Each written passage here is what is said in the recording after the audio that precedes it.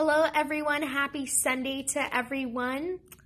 My name is Pastor Emily, and I am the children's pastor here at Gateway Church. And I wanted to welcome you to our Sunday morning worship.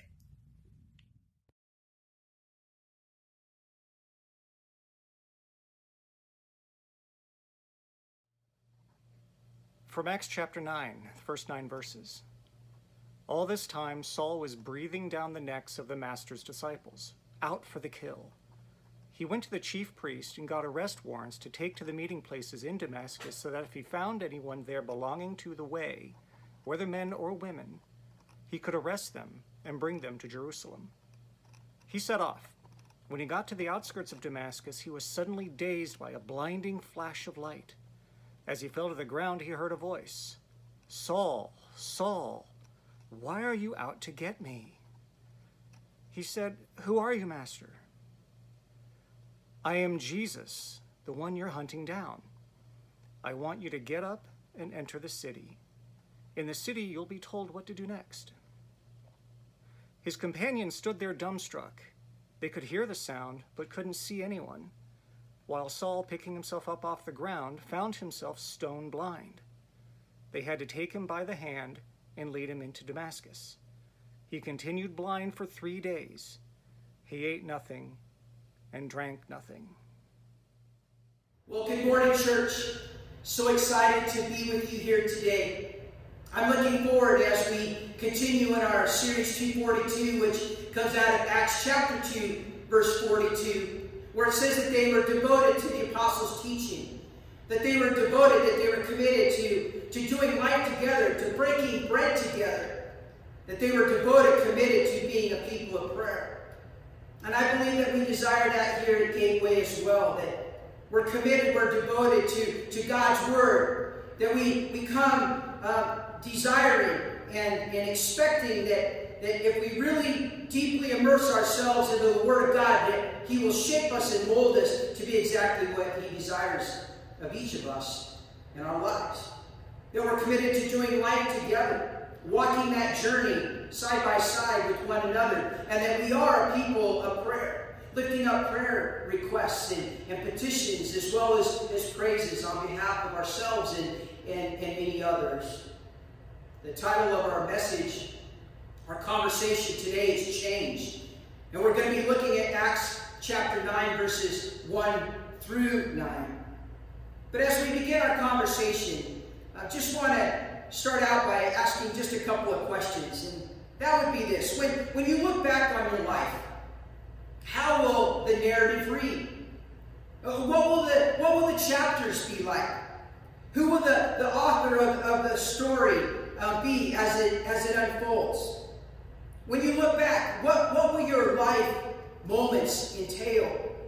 In Scripture, I was reminded this week, just thinking back, but thinking about Abraham and Isaac and how God moved mightily in their lives. How about David and the giant Philistine? How about that time that Peter was in the boat with the other disciples, and he got out of the boat and he started to walk on water towards the Messiah? Thinking about our own lives. What will you be able to say? What will others say about your story? Mother Teresa was quoted as saying, "I'm a little pencil in God's hands. He does the thinking and He does the writing. He does everything, and sometimes it is really hard because it's a broken pencil and He has to sharpen it just a bit more." Psalm 139 says, "God, you know me inside and out, and you know every bone of my body.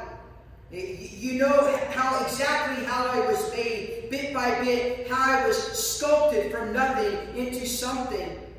Like an open book, you watched me grow from conception to birth. All the stages of my life were all spread out before you. The days of my life all prepared before I even began to live one day." Our conversation today tells us that there was a man by the name of Saul who was on his way to Damascus. He was on his way with one thing in mind, to take out the church, to break up the koinonia, the fellowship of the believers. He was the one that was found in chapter 7, if you remember from just a few conversations back, where he was found giving approval to the very ones who took the life of Stephen. Do you remember that? Do you remember that it was Saul who gave his consent for Stephen's death? He's actually the one who held the coats of the ringleaders. And in Acts chapter 8, verse 1, Saul was right there. The scriptures tell us that Saul was right there congratulating those who took Stephen's life. Saul was the one that he was on his way to Damascus, and his purpose was laser sharp. He was there to shut down and to take out everything that the early church represented. But if you remember just the last few conversations that we've had, Luke has been sharing with us all of the great things that have been happening in Jerusalem, the conversions that have been taking place, and the conversions and the great things that have been happening in Samaria. And how about last week when we talked about the eunuch that was sitting out in a carriage, in a chariot on a road less traveled, and came to know Christ as his personal Lord and Savior, and then was later baptized. Luke has been sharing with us how the Holy Spirit has been moving in the hearts and lives of the multitudes, and how God has been using Philip and Peter and John. So many people were seeing God on the move. But perhaps none is as unexpected of a narrative as the very text that is before us here today. Acts chapter 9, where Luke shares of the coming conversion of Saul himself.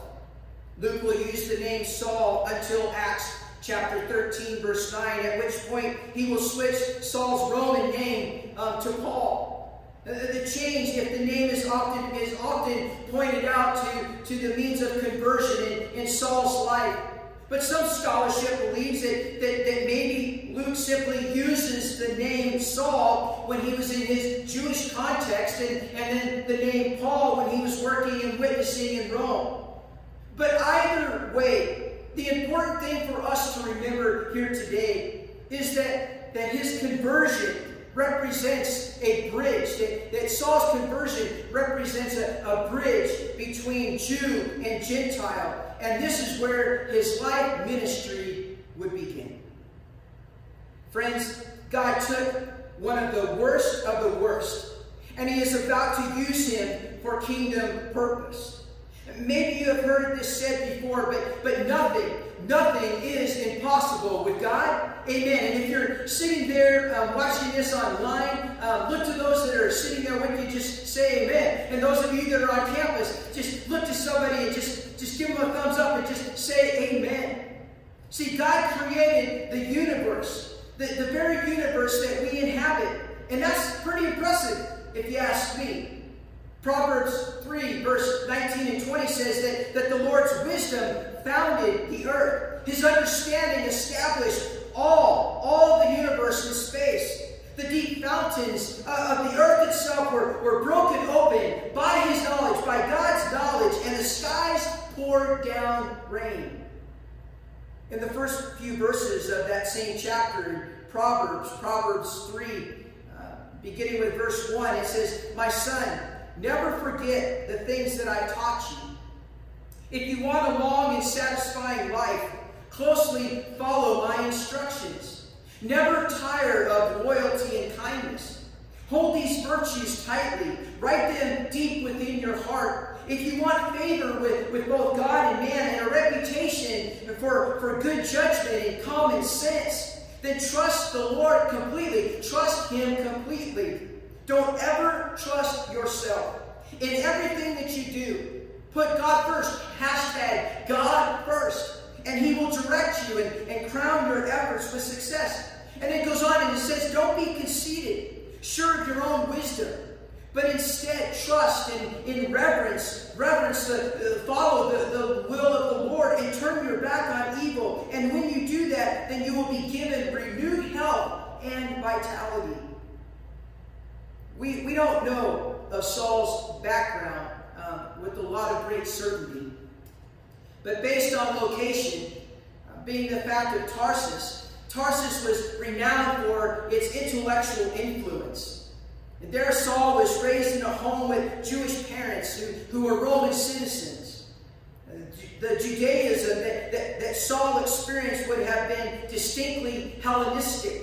In other words, Judaism in the Greek-speaking world.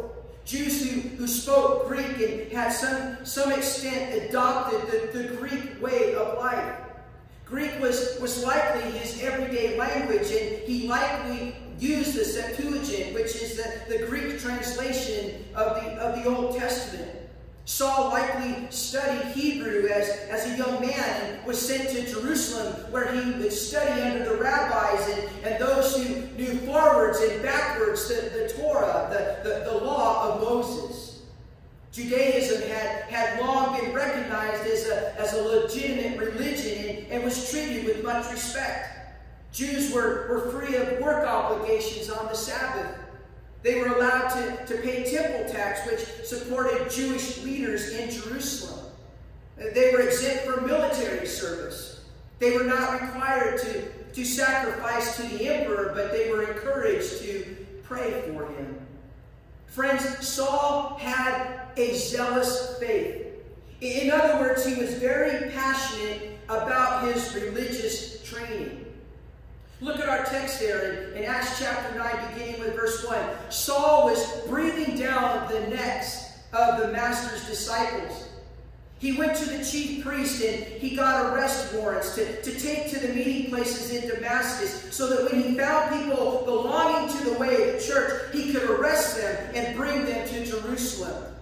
Friends, it would be on a road that Saul as an avenue on this road to destruction of the church. It would be the very road. It would be the very road that this misguided faith would come directly and be confronted by God himself and be instructed to receive a divinely directed faith. Oh, the irony of it all. That Saul is persecuting the very God that he is trying to protect. N.T. Wright says, and I quote, "He was on his way to act for the glory of God. The glory by which he believed was being besmirched by these crazy followers of Jesus." Look at verse 3 and 4 of our text. He set off. He went and to the outskirts of Damascus, and then he was suddenly dazed by a blinding flash of light. As he fell to the ground, he heard a voice, "Saul, Saul, why is it that you're after me? Why is it that you're out to get me?" There is this double vocative, if you will, Saul, Saul. We see where God repeats that with a few other biblical characters in the Old Testament, where he says, "Abraham, Abraham," in Genesis chapter 22:11, and Moses, Moses, in Exodus chapter 3, verse 4. I think that God is definitely after Saul's immediate attention. "Saul, Saul, why do you persecute me? Saul, Saul, why is it that you are after me?" Willimon says, and I quote, "Can it be that the faithful persecutor of God's enemies has become God's enemy?" Suddenly, in an instant, Saul's world is turned upside down. There are a number of words that can describe that moment. Maybe some of them are terror, or maybe a sense of awe, ruin, or glory. It would be years after the Damascus Road experience that the Apostle Paul himself would pen. These are his very words in 2 Corinthians chapter 4, verse 6. Remember that our message is not about ourselves. We're proclaiming Jesus Christ, the Master. All we are is messengers, errand runners from Jesus for you. It started when God said, "Light up the darkness," and our lives filled up with light, and we saw and understood God in the face of Christ, all bright and beautiful. Paul Velasquez says, and I quote, "Rather than a negative, turn your back on the past." Paul received a positive, turn your face towards the future. He adds, we like Paul are not called to turn our backs on the past. Rather, we are to look fully at all aspects of our personal histories, to repent, to change our minds about the things that we do that run counter to the inevitability of God's grace, and turn our face, catch this, to turn our face towards God's future. End quote. In doing this, we, like Paul, we can then enter in and enter into this threshold of taking and completing the very things that God desires in our lives, where we can be recipients of the very love of God, and then we can go and we can show the world where we reside the love of God that reflects the appreciation and the thankfulness and the grace and the mercy in our own lives. We call that testimony. Look at the latter part of verse 6 there in our text, Acts 9:6. Saul has this question, and there's this response, and it says, I am Jesus. In John's Gospel, John 14:6, Jesus himself says, I am the way, I am the truth, I am the light. In John chapter 1, verse 14, the Word became flesh and blood and moved into the neighborhood. We saw the glory with our own eyes, the one-of-a-kind glory, like Father, like Son, generous inside and out, true from start to finish. Hebrews chapter 4, verse 15. For we do not have a high priest who is unable to sympathize with our weaknesses, but one who is every respect has been tempted as we are, but without sin. 1 Peter chapter 5, verse 7. Cast all of your cares, all of your anxieties on him, because he cares for you. 2 Corinthians chapter 5, verse 17. Therefore, if anyone is in Christ, he is a new creation. The old has passed away. The old has passed away. Turn your face towards God. Turn your face towards his future that he has for you. And then that text says that he is a new creation. Behold, the new creation has come. Saul, later to be called Paul, shares of this life change in 1 Timothy chapter 1, verse 12, when he says, I am so grateful. I'm so grateful to Christ Jesus for making me adequate to do this work. He went out on a limb, entrusting me with this ministry. The only credentials that I brought to it were invective and witch hunts and much arrogance. But I was treated mercifully because I didn't know what I was doing, didn't know who I was doing it against. Grace mixed with faith and love poured over me and into me. And all because of Jesus, the one who responded to Saul on that old road to Damascus when he said, I am Jesus. And then that text goes on. Here's a word that you can take to heart out of 1 Timothy. Here's Paul talking. Here's what you can take to heart and what you can depend on. Jesus Christ came into the world to save sinners, and I am proof of that. Public sinner number one, of someone who could never have made it apart from sheer mercy and grace. And now he shows me off, evidence of his endless patience. To those who are right on the edge of trusting him forever. Deep honor and bright glory to the King of all time. One God, immortal, invisible, ever and always. Oh yes, this God of mine. Philippians chapter 3, verse 8. Yes, all the things I once thought were so important. This is the Apostle Paul speaking. All the things that I thought were once so important are gone now from my life. Compared to the high privilege of knowing Christ Jesus as my master. Firsthand, everything I once thought that was going for me is so insignificant. I dumped it all in the trash so that I could embrace Christ and be embraced by him. I didn't want some petty, inferior brand of righteousness that comes from keeping a list of rules when I could get the robust kind that comes from trusting God, God's righteousness. I gave it up. I gave all that inferior stuff up so that I could know Christ personally, that I could experience his resurrection power, to be a partner in his suffering, and go all of the way with him, even unto death. If there was any way to get in on the resurrection from the dead, I wanted to do it. Look at Acts 9, verse 8 in our text. Paul, picking himself up off of the ground, found himself stone blind. He could not physically see. His eyesight was removed from him. But as I was studying this text and reading a lot of scholarship, I began to think, I wonder what Saul might have been thinking inwardly. What insights did he have now that were coming from his heart and his mind from now this Damascus Road experience? Maybe that his previous life was now under God's rebuke. Maybe he realized that he could not escape, that the Jesus whose followers that he had been persecuting was very much alive. That there's something of this organic and indissoluble unity that exists between Christ and those to whom he calls his beloved. That though he believed he was only persecuting the believers of Christ, he is now realizing that he was persecuting the risen Savior himself. Look at verse 9 there in our text. It tells us that those that were with Saul, they had to take him by the hand and they had to physically lead him into the city, into Damascus.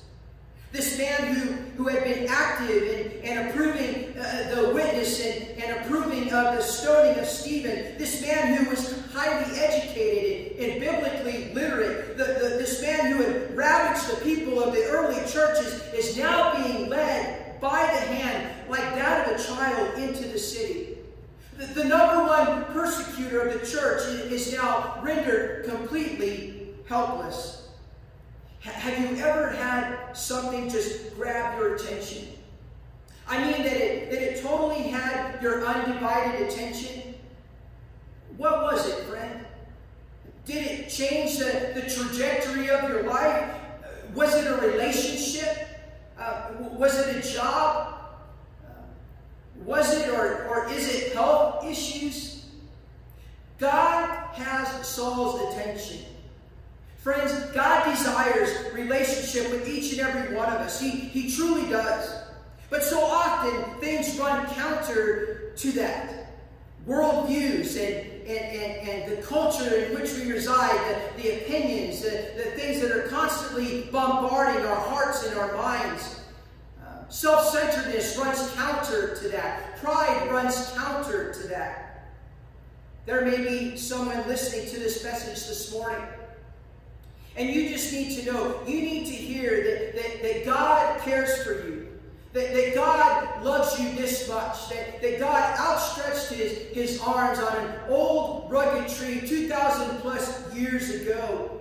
He died on a cross for you, my friend. He shed his blood. He gave his very last breath for you. Friend, the stone rolled away from that tomb, and Jesus walked out of that tomb, signifying that even death, not even death, could keep him in the grave. And I say, glory to that. The one that bore your sins on the cross, the one that walked out of the grave is the same one that says, I have come that you may have life, that you may have life eternal. When God met Saul on the road that afternoon, Saul thought that he had it all figured out. He thought that he had it all together, but his life was about to change. That Damascus Road encounter was about to bring in Saul's life great clarity. It would become his life-defining moment.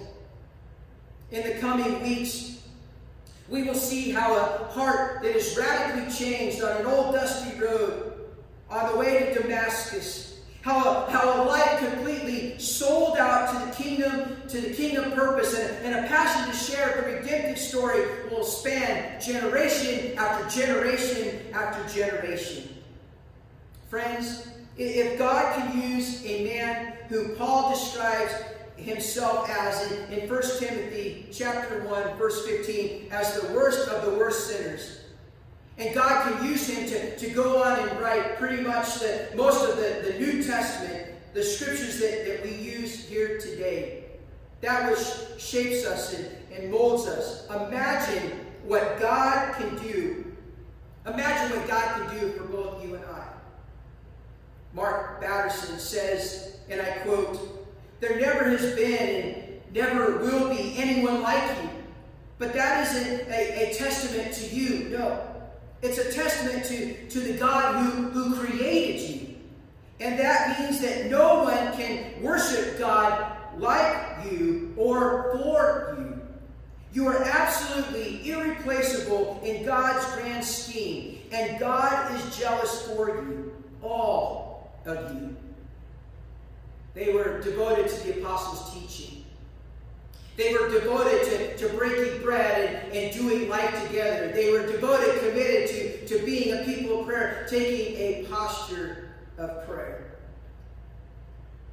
This is the Word of God for the people of God. And we all say, thanks be to God. Shalom.